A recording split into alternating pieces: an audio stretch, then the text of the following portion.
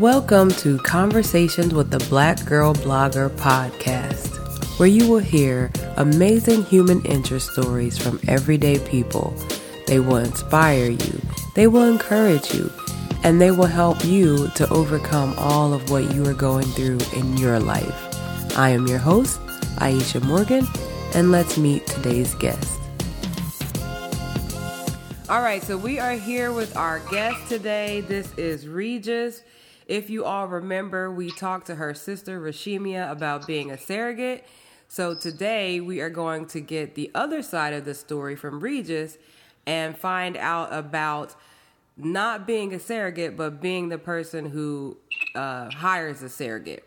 So Regis, why don't you tell us why you needed to get a surrogate for your last two children?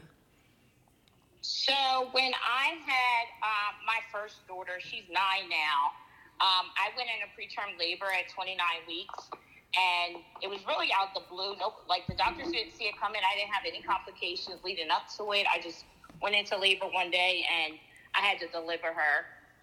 So after that, we got pregnant again, like 4 years later, and I had high blood pressure that pregnancy. And then I went into labor the same way like I did with my first daughter at 22 weeks.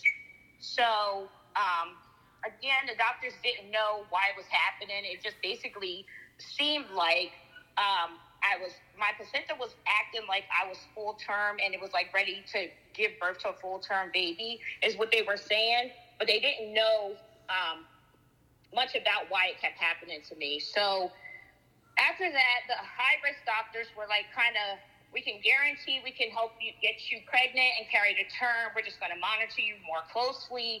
They said they were talking to some of their colleagues because they weren't really sure what was happening to me, but nobody had really heard of a person going into full-term labor, but their water not breaking. So I got pregnant again like a year and a half later, 2018. Yeah, 18. And when I was about 16 weeks, my amniotic fluid was leaking. So they had me on bed rest, but it pretty much was, there's nothing we can do. You're going to go into labor and you're going to lose the baby. So I ended up having my son at 18 weeks that time. So that was in February of 2018. And then after that, it kind of was like, from the research we were doing, the research my doctors were doing, we had talked to the doctors at University of Penn. They weren't really sure of what to do to prevent me from going in labor. So they didn't think that I would ever be able to successfully carry to term. Oh, wow. So then we started looking at the surrogacy. Yeah. And I mean, emotionally, I'm sure that was like terrible to have to keep going through that every time. Oh gosh, that's not even a word. I try not to think about it too much, because when you're past a certain amount of weeks, it's not considered just like it's not considered really a miscarriage. Mm-hmm. And both times the babies were alive and kicking as I'm sitting there, trying to push them out. So when I had my daughter Nora at 22 weeks, at that point she was past the term where they would just, take them, and they usually cremate the babies, and they have like gardens around the hospital. So from there, we held her till she died, and then she had to go to the morgue. We had to get a death certificate, social security number. We had to call a funeral home. We had to name her. So none of these things we were prepared for. Wow. Just because you didn't know, usually you would think the hospital would take care of it. But when you're past a certain term, you don't. You have to do it yourself. So with my son at 18 weeks, they did cremate him, and I didn't have to go through everything the same way, so we didn't have to do it. So it was still hard, but it wasn't as hard of, like going to the funeral home and calling around and everything. Like that was like the worst thing to do when, the morgue is saying that they can't even have anybody pick her up until you pick out a name, but we weren't prepared to have a baby that day, so we didn't have a name yet. So right. It was just a lot. It has been a lot, and when I think about it, it's a lot. So I try, like, when anniversaries come up, I try to just, say a prayer and move on. But it's hard. It is hard. And people don't understand it until you go through it. Right. And I couldn't even imagine. I mean, like you're saying, when people have miscarriages, like for me, it was early on, so I can't imagine actually feeling the baby and then not being able to take it home after I deliver. Right. So, Right. so from there, did Shima approach you about it, or were you and your husband looking into surrogacy? Like, how did that come about?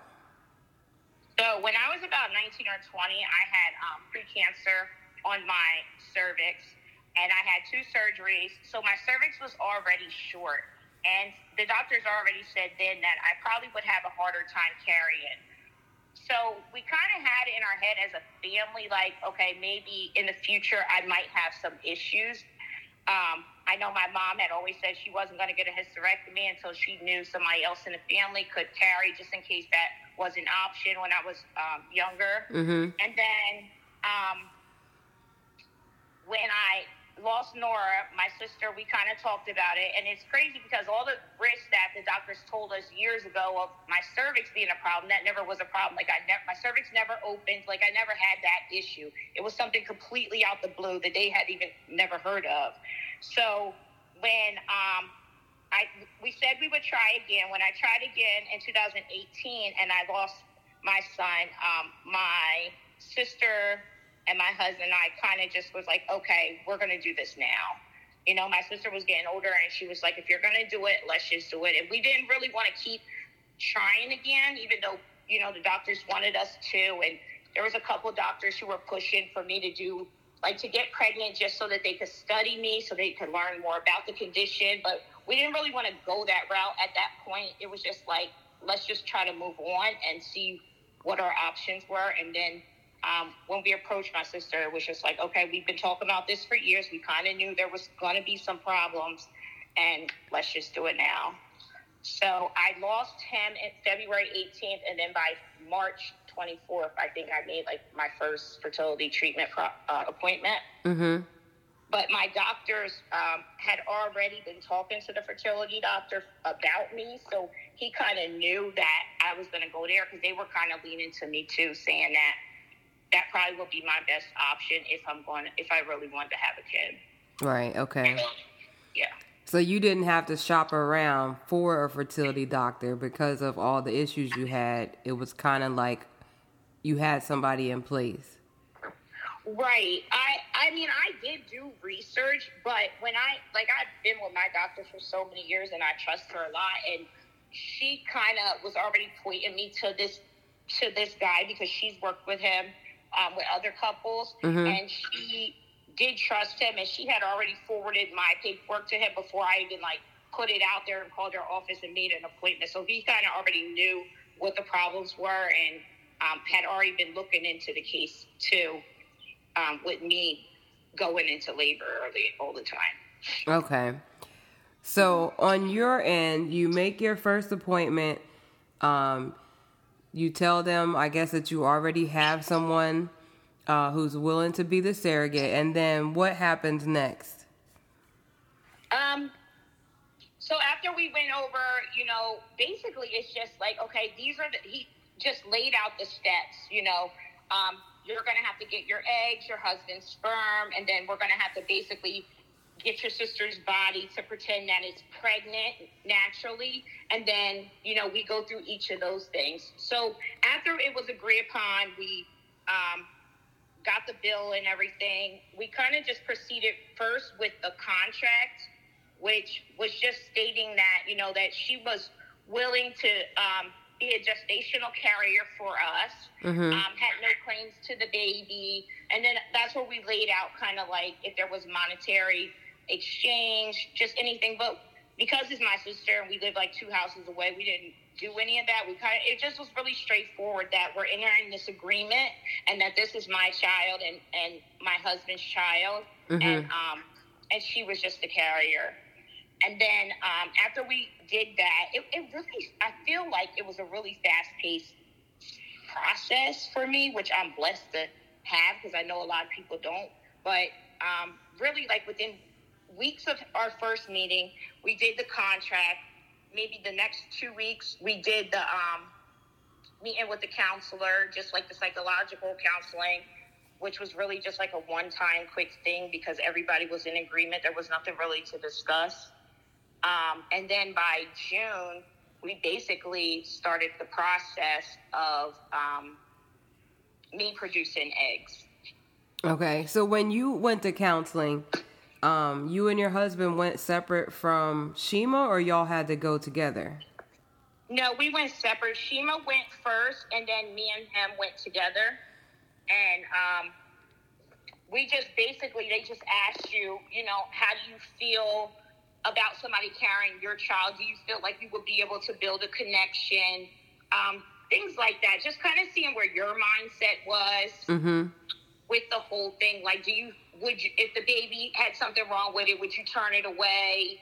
Are you willing to take on everything, you know, that comes with any child that possibly could have any medical issues or anything like that? They just really are just kind of filling you out. But like I said, we were beyond ready, and it had been years of this, so it was a really short. We have to do this process, so we're here, but we were all really sure about it. Yeah. So then, for you to produce your eggs, what did you have to do to get your body ready? Oh my gosh. Shots. And not the ones in the cup. No. Oh my gosh. I took so many shots. It was to the point where my daughter, who was, 6 at the time, 7 at the time, I couldn't pierce my own stomach, and she was just coming in like, Mom, it's time for your shot. And she would just give it to me because I couldn't do it. Wow. So I really took just shot. I can't even think of the names of them now. I know they were so expensive, though. One shot was like $900, and I had to have it 3 times. What? It's so, fertility drugs, especially in the U.S., are so expensive. And my insurance didn't cover any of it. So we paid out of pocket for everything. And, like, those drugs are expensive. Wow. So I did shots for maybe 2 weeks. I think I did them 2 or 3 times a day. Just different kinds. And then I had to keep getting ultrasounds to make sure, you know, things were growing. But it was crazy because, you know, most people produce 1 or 2 eggs or whatever. And I produced, because of the shots, it makes you make more. So I had like 27 or something there. It makes you feel so bloated. And there's nothing you can do about it because you have like all these eggs in it. It was like such a weird feeling. Yeah, I can't even see. Those are the things you don't think about. Like, the eggs are going to come out, so they have to go somewhere. Right. And then the way I felt walking around, it was just like, I don't know. I felt like I had to hold my stomach because I'm like full out, even though I know it wouldn't. Yeah. Like, that's how bloated I felt all the time. Just from, you could feel like they were making so many of them. Like, so many of them were in there. Yeah.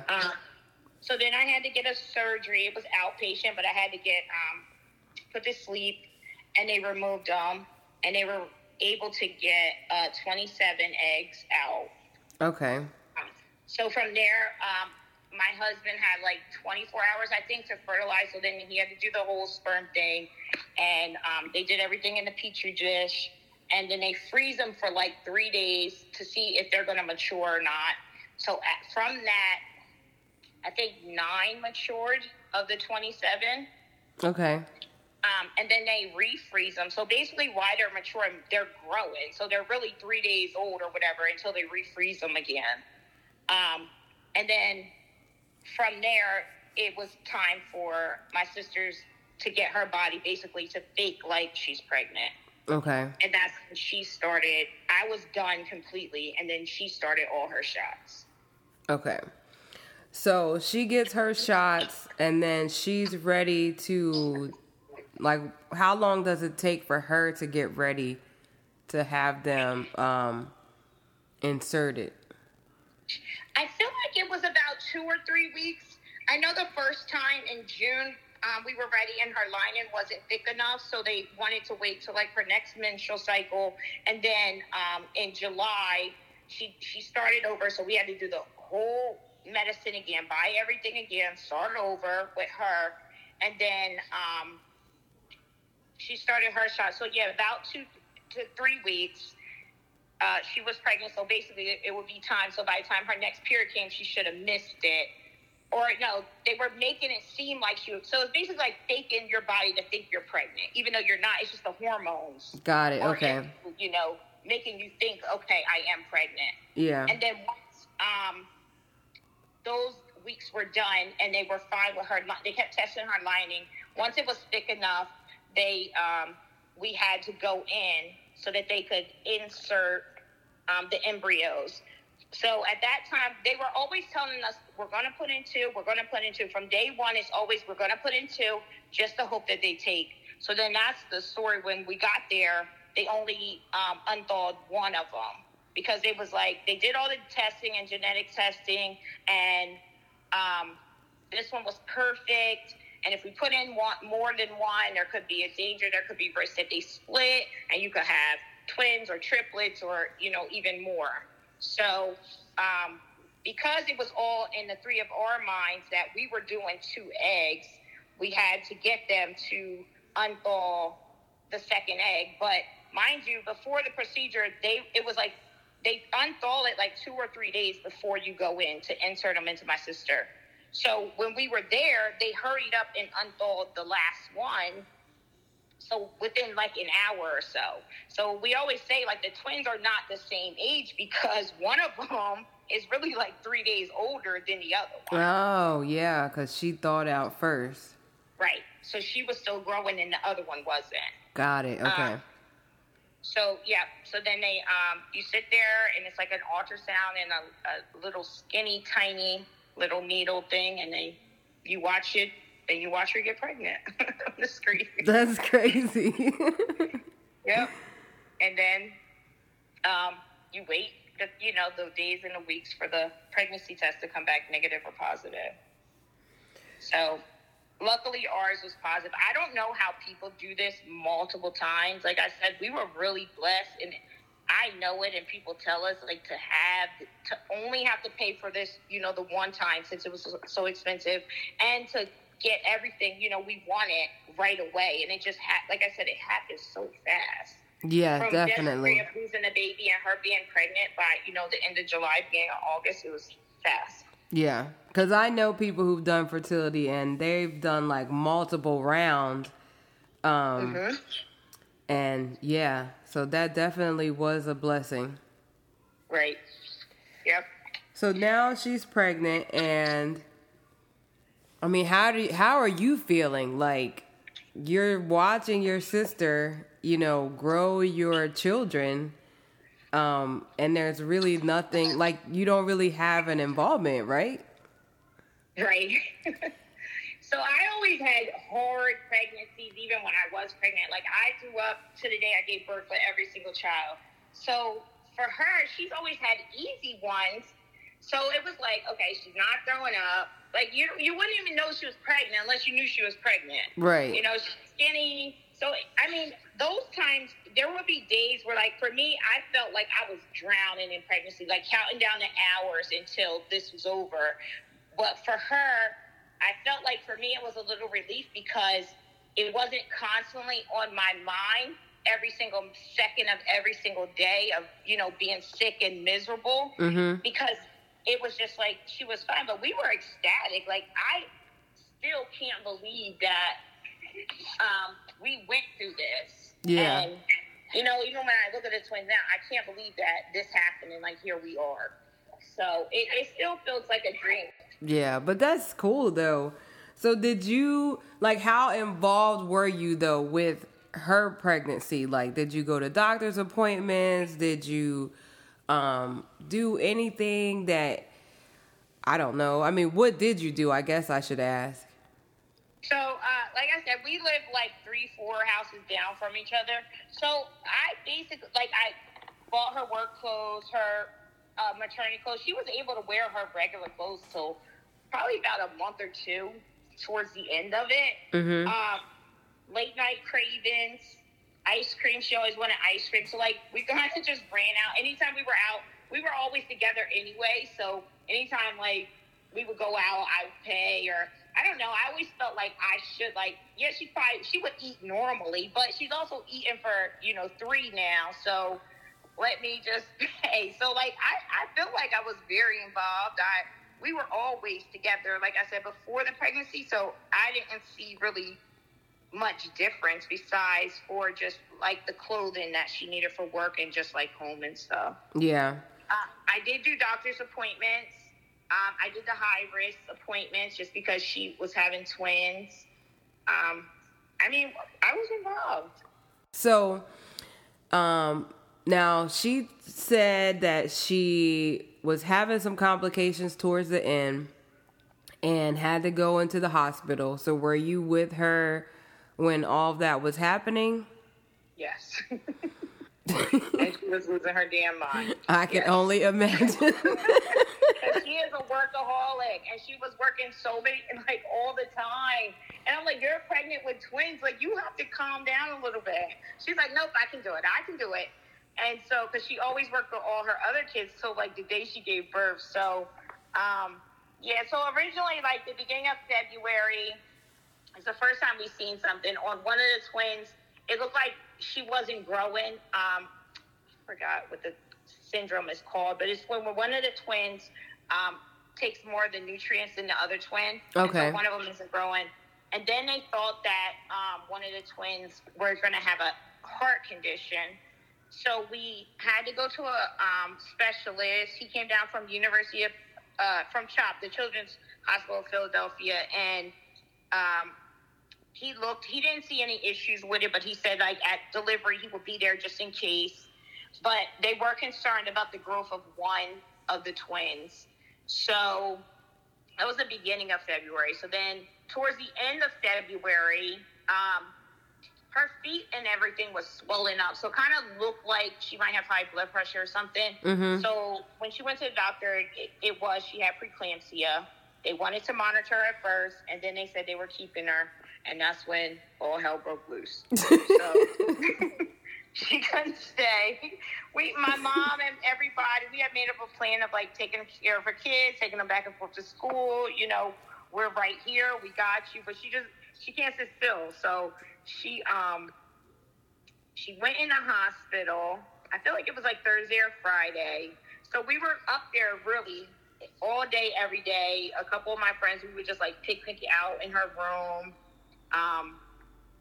And then, like, the one night, maybe Sunday night,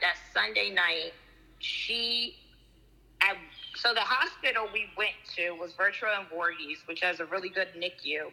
And we went home, and it's an hour away from our house. We went home. As soon as I opened the front door, they were calling us saying, Sheema's having the babies right now. You need to come back. Oh, man. And I'm like, we are an hour away. We just got home. So we just turned around. We didn't even tell the kids at home. And we got in the car, and we drove right back. And they were prepping her for surgery. And they said she had to have emergency C-section because of, preeclampsia. You can have organ failure and all that stuff. Mm-hmm. And she's never had a C-section, so she was kind of flipping out. Yeah. So, kind of is lightly. I know you're being nice about that description. So we were calling everybody, like my mom, like, I'm swearing everybody just had left and was getting home. And I mean, it was like 11, 12 o'clock at night. And we came back, and then my mom came back. And then that's when really, I feel like the hard stuff started there, because she was 29 weeks, which I had my daughter at 29 weeks. I knew was fine. She was kind of nervous just because, like, she never had a preemie, and she, wanted this to be a good experience for me this time, since I had so much loss and so much struggle before. Mm-hmm. So from there, like, we met with the NICU team. They were just telling us, they're prepared to take the babies as soon as we leave. I could stay in the room where she has the C-section, and my husband can go upstairs with the babies once they get them out.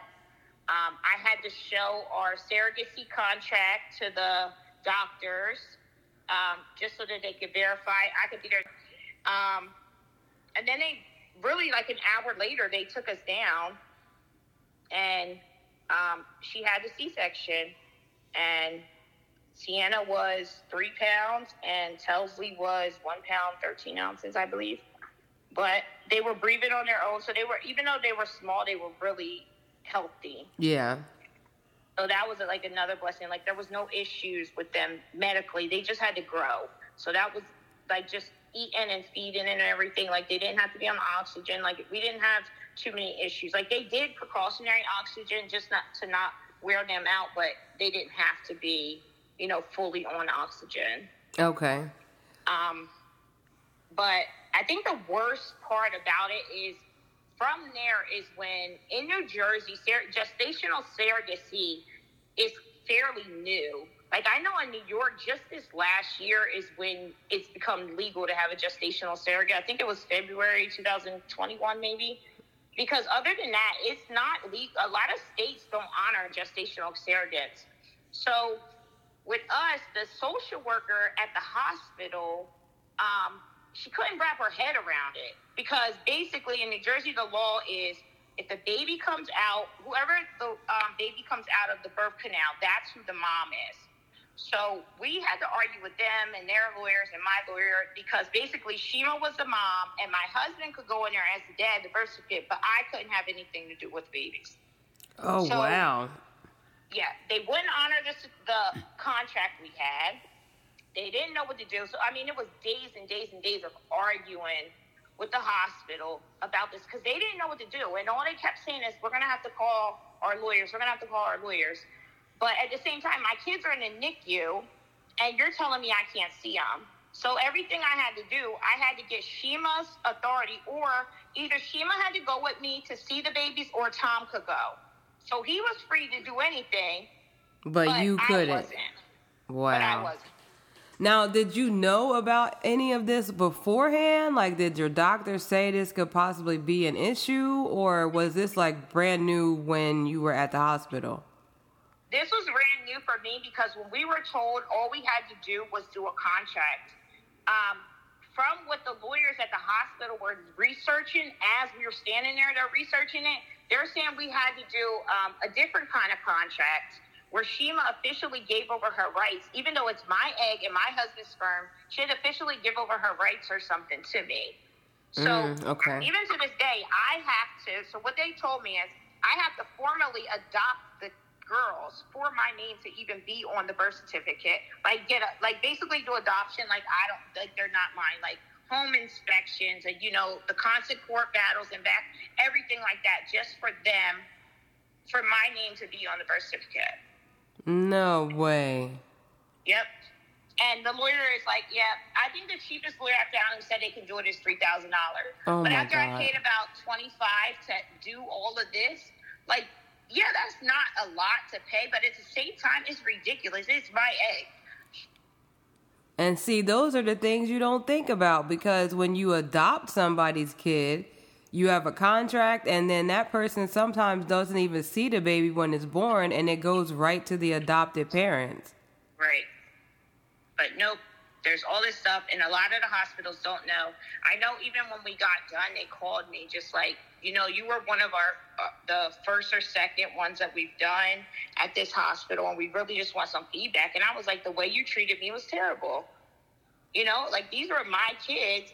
My sister's even telling you this. Right. And you let my husband go on there without even seeing his ID, but you won't let me have nothing to do with it. It's crazy. Yeah. It's crazy. So how long did that process take, though? Where you could go without either one of them, or was that you couldn't? I couldn't. Even when it was time, so the hospital knew what was going on, like the NICU nurses, and they were really nice. They're amazing at Virtuous NICU. They knew what was going on, but I never went up there by myself. Even when it was time, so Sienna stayed in the hospital for probably about 4 weeks, and Toby stayed until about 5 or 6 because she wasn't eating right. But when it was time for them to be discharged, I couldn't pick them up alone.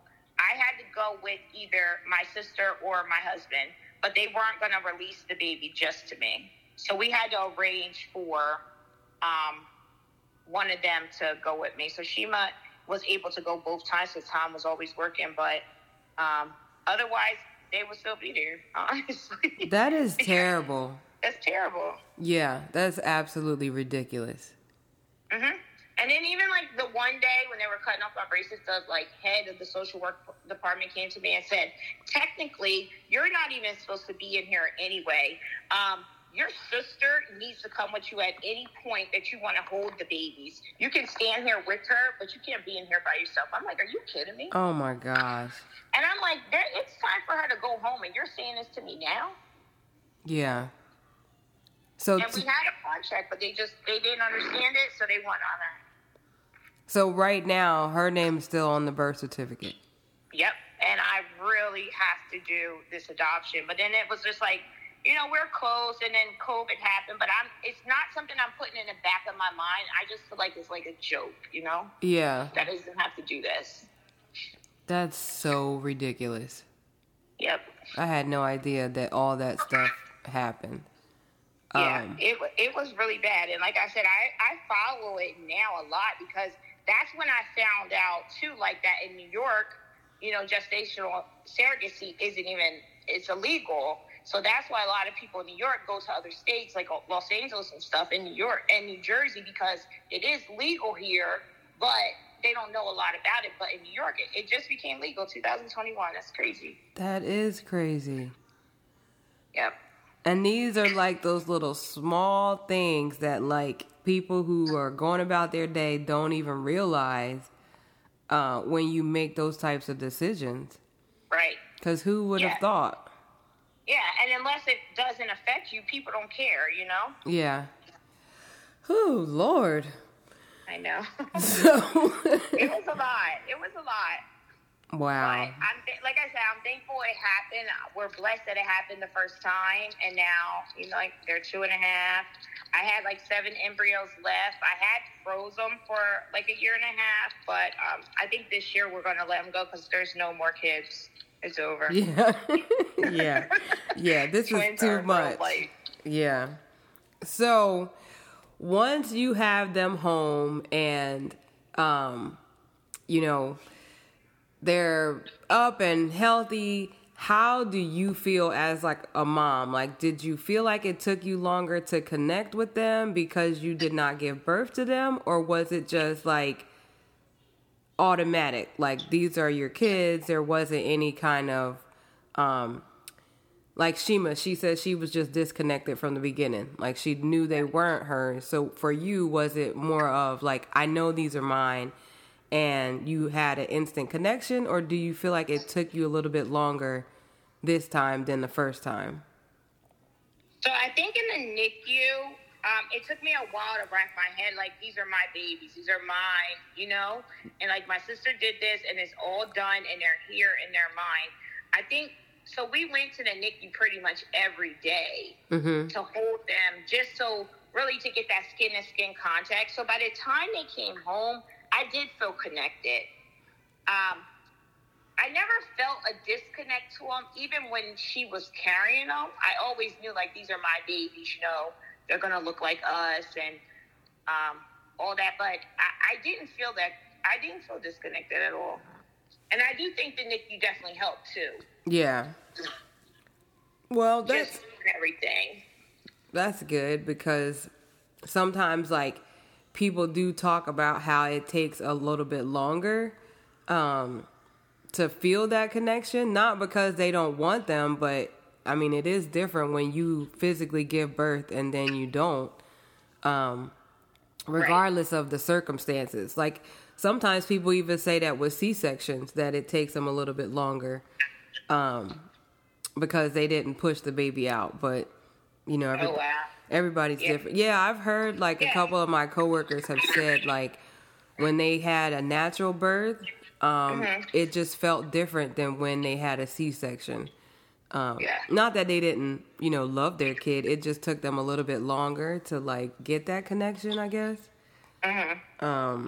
So, yeah. See, for me, I've never experienced that, though. So, the 2 natural births I had, it was just holding the baby until they passed, I've never had an experience of, besides, Sarai was a C-section. I didn't feel disconnected, but again, she was in the NICU, so I had to go in there and do skin to skin, hold her, learn how to take care of a preemie. Mm-hmm. She was only 3 pounds, 4 ounces. So from there, like when you see a baby in the NICU with all those tubes and they're warning you about, all the health issues they could have and everything, you kind of connect with them right then. I've never had a chance to have a healthy pregnancy, a healthy birth, and just hold a baby. You know what I mean? Yeah. So I don't know what it would feel like otherwise to compare it to a surrogacy or, the C-section. I don't have that experience at all. Because even with Nora, I was connected to her a lot, and I think because I was so far along and we were planning so much, and then just to hold her, and my mom sung to her until she passed away, and then to do all that, and it's like I only seen her for about 5-10 minutes, and I still feel the connection. Yeah. So I don't know. I just think I'm on the other side of the spectrum where I've never experienced like a healthy pregnancy, a healthy birth, a healthy baby like that. Yeah. Well, So I have, and listen, I think that people lie. Like, I think that people feel like you're supposed to feel a certain way when you give birth, but especially if you are drugged, like, you have no idea what's going on. And so, like, I'm serious. Like, I had all kind of stuff not planned to have, but I did. And right. So when they gave me Kingsley, honestly, I cried because we did make it. Right. That's why I cried. Not because, like, oh my God, I feel all this stuff. No. I'm like, both of us are here. I'm looking at you. You're looking at me. And we made it. Yeah, like, we made it. That's why I cried, because you hear about the fertility, the mortality rate of Black women and, babies and complications. And so when I seen her, that's why I cried. And then the next day, like, when everything was pretty much out of my system, or the day after, it was like, I'm a whole mom. Like, damn, this is my baby. Like, and it took me like a while. Like, I just would look at her and be like, this is my kid. Like, I just had this baby. And, with the troubles that I had with breastfeeding and all that, it was just like, people lie. Like, babies don't know how to breastfeed. You don't know how to breastfeed. It's not a natural thing. Like, people need to stop. Like this natural one that yes, they need to stop lying, because it's not the truth. Else, it doesn't happen. Exactly. They need to stop lying, because it is not the truth. Like, no one knows what they're doing. Right. So, yeah. And, like, if there was, you wouldn't need a lactation consultant. Right. Because it would just happen. Like, why are you coming in here? I thought this was supposed to be easy. Right. So, yeah. Yeah, because that was another thing. I had read that if you constantly pump, some people that do a surrogate, they pump constantly months beforehand, and you can make milk, and that'll help you attach to the baby just in case, like, you're worried about that. Mm-hmm. So we had talked about it, but when I had Sarai and she was in the NICU, I was struggling to make milk. And I was pumping constantly. I was on pills. I was drinking tea. I was doing everything. I couldn't make enough milk for her. So this time, and I used to cry so bad. And my husband was like, we're not even going down that route. He's like, there's no way. But luckily, since I've had Sarai, they do donor's milk. Yes. So when Shima gave a couple of days of milk, or a week or so, I was able to use donor's milk for them. So I did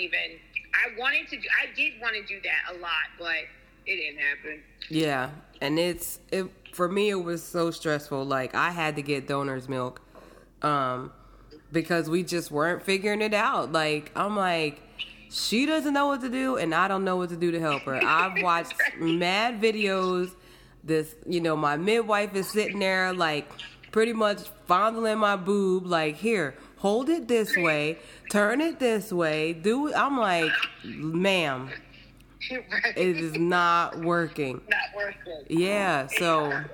It's hard to make milk sometimes, and some people have, like, freezers full. I'm like, how in the world did that happen? Exactly. It's so frustrating, but we both have healthy kids here. Yes. And, you know, I've seen them. They are just the cutest little girls ever. I can't believe Sarai is just turning, what, 10? 9. 9. Cannot believe that, because I remember when she was born. Yes. Yeah. I mean, that's why I said, like, I can't even imagine all of what you went through before you decided to, you know, do the surrogacy route, because that experience alone, you know, being there with you side by side, it was tough. I can't believe I went through all that. Yeah. With the, you know, 2 losses. Like, I can't believe it. Yeah. And, I mean, people, I think it's hard for, I think this is a perfect example of why you don't ask people when they're going to have kids or when they're going to have more kids. Exactly. Because, you know, that's like such an outdated conversation to have. And, you know, with my sister, it wasn't easy for her to get pregnant. And when as soon as she had my nephew, they're like, okay, he needs a sibling. And she's looking like, no, he's good. Right. And people don't understand that. Just because you could pop out 10 kids doesn't mean everybody else. Yeah, exactly. We haven't tried. Like, we've tried everything. It's not happening. Yeah. And that's how I feel. Like, I feel as though God blessed me with my daughter and was like, we're going to get through this, but this is probably the finale for you. This is the beginning and the end all at once. Right. Just because of my delivery was not easy. So, and I'm okay with that. And if I get blessed with another baby and I'm 50, then it is what it is. But it's not on my things to do list anytime soon. Right. Yeah. I feel like I was on the baby track for so many years just trying to do it. And now that it's done, I don't know. I feel like relieved a little bit because it was like, since the rise was 2012, I feel like I've been on the baby track until they were born 2019. Like, it was like every year just trying. So now I do feel relief. Like, okay, I'm done. Yeah. Like, I can move forward now. Yeah. And you got 2 at once, which is a blessing too, because maybe you might have been like, maybe I'll do this again if it was just one. Right. Like, I do think about that too, but I think every person should have twins first if you don't have any more kids. That's a lot of work. Yeah, I could only imagine. Because even though they're like, to me, pretty chill, I couldn't imagine them like being terrible twos and like going through all of these things together. Yes. So... I couldn't imagine 2 Kingsleys in here talking my ear off. Right. And they're talking now, too, and running. It's a nightmare here. They run the show. Boss babies times 2. Uh-huh. Yeah. Yep. Well, Bree, I appreciate you taking the time out to, give us the other side of hiring a surrogate. Definitely learned a lot more than I thought I knew about your situation. So I appreciate the transparency.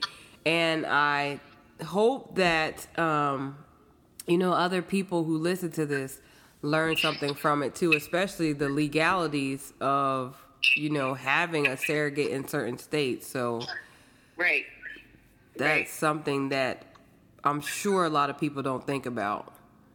Right. And a lot of states, you have to look because a lot of states it's not legal to do a gestational carrier still. Yeah, which is crazy to me. Exactly.